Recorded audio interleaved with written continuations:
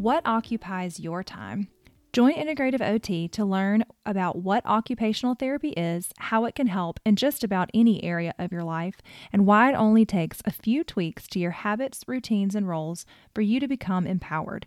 How you live your life is important. Let's discover healthy ways of being and doing together. Let's live a meaningful life on purpose. Welcome, everyone, to episode 6. Today, I am talking about how OTs can work with trauma and what makes our approach different from other healthcare professionals.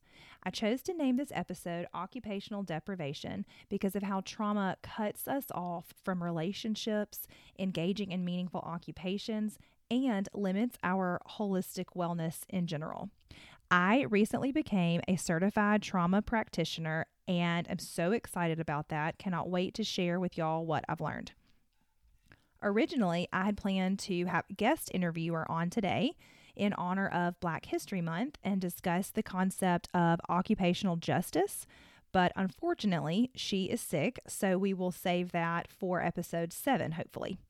In thinking about which topic I would discuss instead, I actually thought trauma and occupational deprivation would be equally as fitting, since so much of our collective trauma as a country has to do with inequalities that a lot of us are born into. So I think the best way to start would be with a few kind of clarifications and definitions of what exactly we will be discussing. So most of y'all know by now that what occupation means, and OTs think that occupation means any meaningful activity we occupy our time with. Trauma can be thought of in two ways: big T trauma and little t trauma. So big T trauma are the things that the general public would think of when you hear the word trauma. Things like massive car wrecks, assaults, rape, war veterans coming home with amputations, etc. Little t trauma are things that happen in our daily lives because we're humans interacting with other imperfect humans. So the way that I define trauma is basically any distressing experience where you feel helpless. That out of control feeling is a big part of why it is stored as trauma.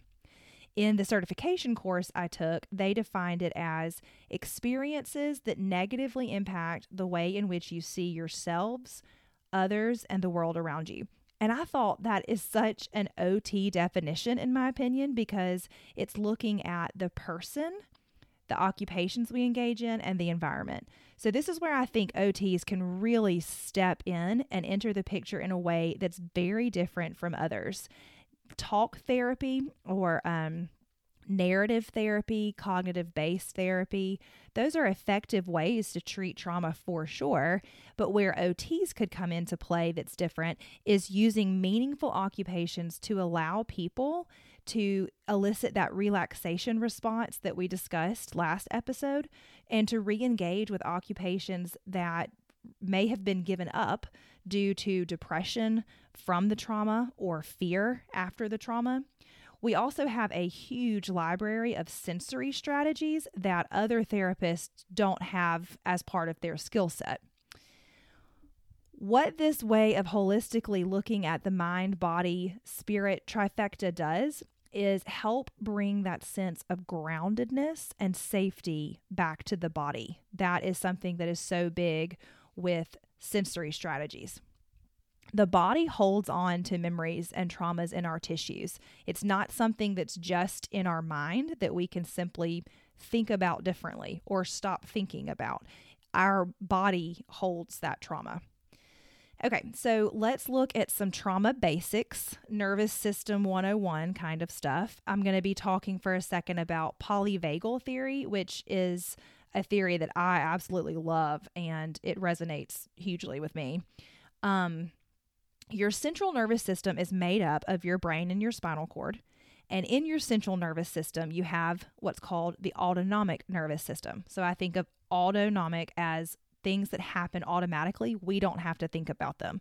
So this is going to be regulating the parts of your body like breathing, the beating of your heart, those things, digesting your food. There are 3 branches of the autonomic nervous system, 2 of which are really important to us: sympathetic, which has always been thought of as kind of your fight, flight, or freeze, and then parasympathetic, or your rest and digest.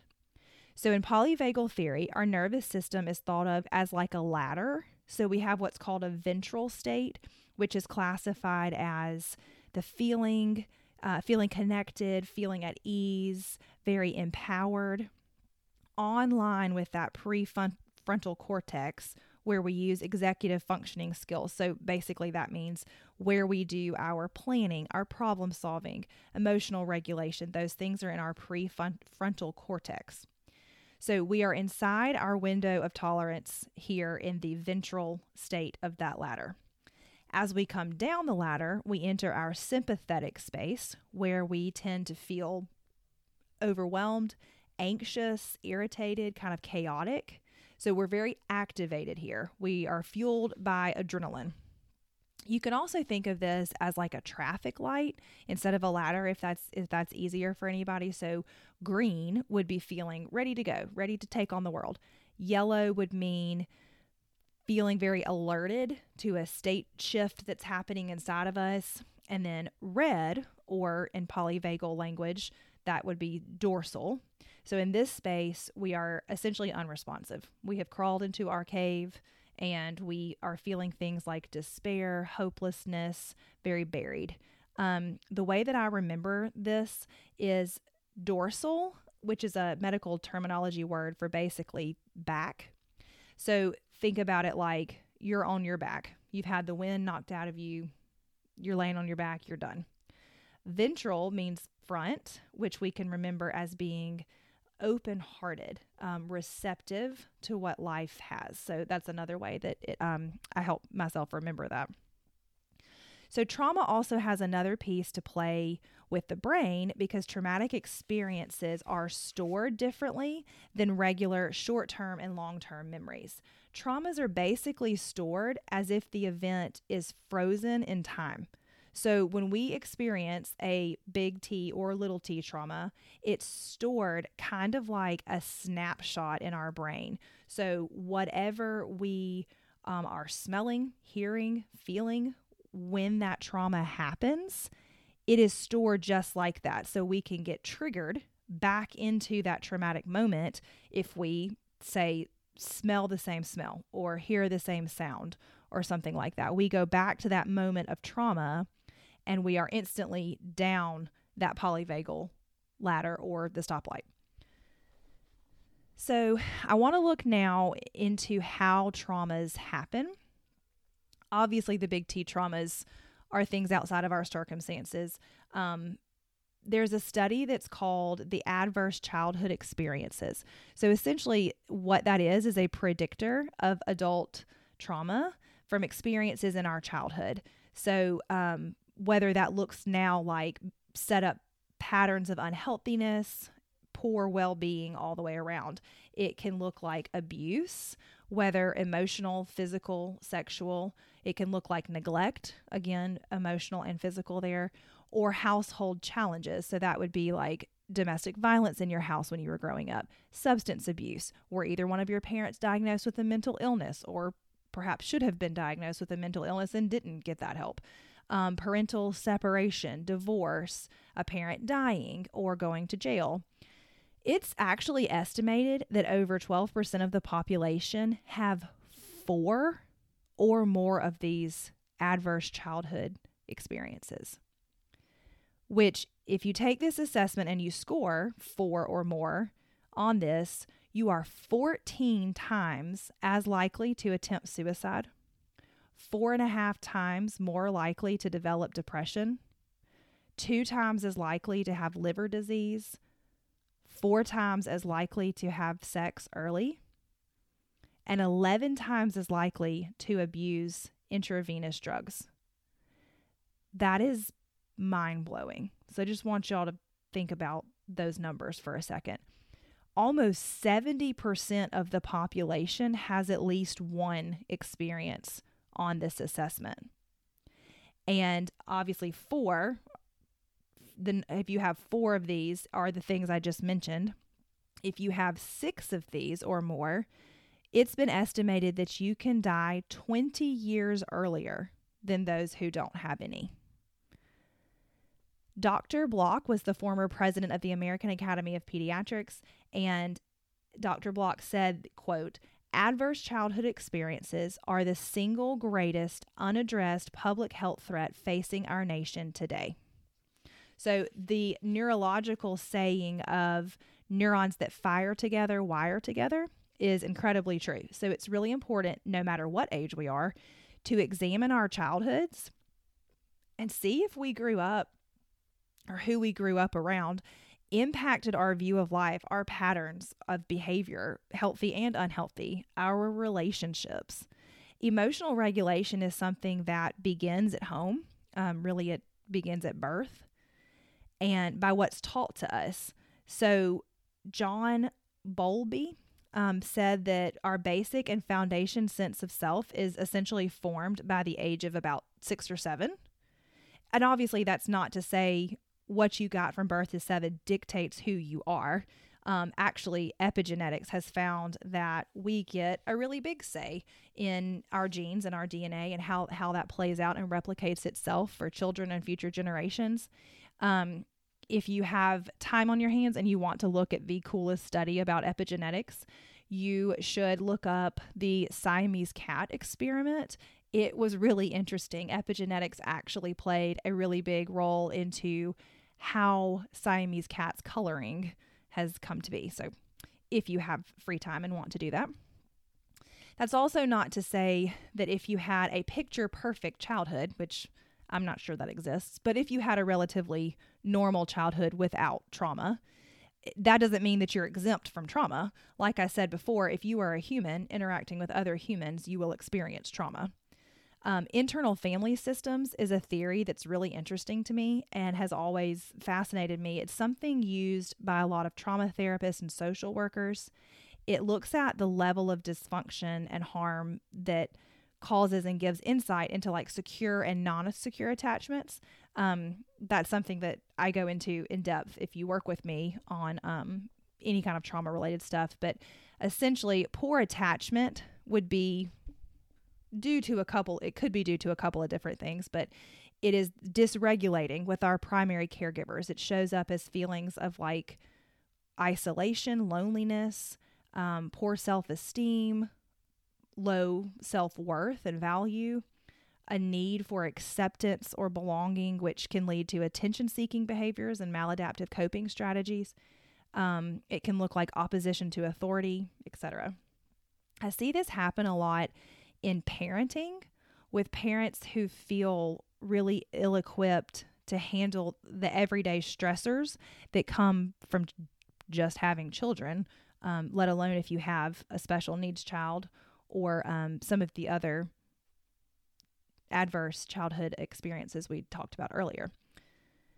So the parents here may have even learned inadvertently from their parents rather unsavory means and methods of parenting, or just never took the time for introspection and self-kindness and self-compassion because of what they grew up in and had to deal with.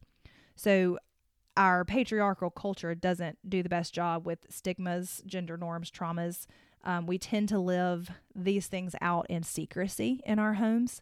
A really awesome YouTube documentary called The Mask You Live In is just fantastic. It is specifically about men and boys who have to deal with this kind of putting on a mask to like toxic masculinity is kind of what the documentary goes over. But if you have time to watch it, it is life-changing. It's really worth watching. One of my favorite things about working with trauma in my OT work is the amount of curious examining that happens. I love that trauma treatments' main focus centers on interoception, which will be a whole nother podcast on its own because it is something that I am crazy passionate about, and using what we already have within ourselves to heal. We all already have what we need to heal. We just sometimes need to be reminded and have someone support us in the process of refinding that in ourselves. I do a lot of grounding exercises where we come back to a safe, calm base and we look at what resources we can call on for support, resiliency training. Trauma work is so important because being in this hyperactive state of stress can lead to chronic health conditions such as autoimmune disorders, heart issues, strokes, chronic migraines, stomach issues like IBS or ulcers. It leads a lot of people to sleep disorders, PTSD. It lowers our immune function. It can show up like depression, anxiety, rage, mood disorders. Going back to the PTSD part, maybe nightmares or night terrors. But just less ability in general to independently perform our ADLs and our IADLs. So those activities of daily living and the instrumental activities of daily living. And it leads to a lack of intimacy with family and friends and children, partners. It can even be misdiagnosed as ADHD, panic disorder, or borderline personality disorder, which is a mood disorder kind of characterized by poor emotional regulation. A lot of trauma leads to maladaptive coping strategies and addiction because this is how the person experiencing a trauma was able to survive. They disassociated and they found something that met their need for them when trauma had taken something from them. So a lot of people develop addiction because whatever they're addicted to either helps them numb out from those intense feelings, or sometimes it can help actually be able to feel something. There's a lot of people who are not in touch with their bodies because in order to survive, they had to leave their bodies, essentially. Sometimes a lot of people will tell me that they feel betrayed by their body. So there's definitely a mind, body, and spirit connection there with trauma. We know that trauma shapes our identity and our roles, our beliefs, spirituality, and relationships. Those are all client factors that are listed out in the OT practice framework, and those are items that should be assessed in an initial OT evaluation. I actually took a specific mindfulness course that was trauma focused and have had a lot of success with that, going back to what interoception is and being able to feel into our body. I love to do mindfulness meditation. I think that that's a nice way to connect all three things, mind, body, and spirit. Obviously, it's not for everyone. But I think being an OT specifically helps with this, like that you actually do something meaningful. Like I said, talk therapy definitely has its place. But what I love about OT is that you are actually doing. You are engaging in something that means something to you, and you are healing through that. I also love expressive arts, art in general. And I love how OT's Kawa River model kind of ties into this trauma. So the Kawa River model is something that OTs can work with. It's where the client actually draws their river, the river of life for them. And it's very subjective to what that client is experiencing and has experienced. I also do a lot of movement. I have done over 10 years of classical dance training. And so dance is something that's very, very sacred to me. And I love the movement that you can do and help work through some of the trauma. Like I said before, it's definitely stuck in the body as well. So there's actually a trauma certification for yoga because there's specific yoga poses that help kind of move the trauma through. I also love sensory integration strategies, and I have personally seen strategies like the bilateral stimulation, like EFT tapping and EMDR, the eye movement desensitization. Those have worked wonders on me personally. So I was really excited to dive into that on this course that I just took, and would highly recommend it to anyone. Like I said, the body holds the trauma, so as the saying goes, you need to feel it to heal it. The Body Keeps the Score is a great book. I'll add that into the show notes. But in closing, if you are interested in working through some stuff that has continued to creep up and interfere with those activities of daily living or the instrumental activities of daily living. If you need a refresher on what those are, you can go back to episode 1 and give it a quick listen. Or if you feel like there may be some unhealthy coping skills or habits and patterns that you just kind of can't shake, feel free to reach out to me. I am really excited about bringing this new information into my practice and helping people find it within themselves easier, finding those resiliency strategies and those grounding, safe sensations to work through some stuff. I hope y'all enjoyed hearing this episode as much as I enjoyed talking about it. Make sure to send this out to whoever you know that may benefit from it. And remember to get curious about the why behind what we do.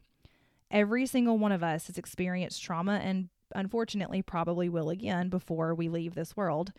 But it's again, like it's that building resilience and staying full of grace and self-compassion that will see us through. So stay hope-filled, guys. Thanks. All right, guys, that's it for Integrative OT. Thanks so much for listening. I hope something resonated with you. Please share it with a friend and drop me a review on Apple Podcasts so it's easier for people to find me. Look forward to talking with you guys again soon.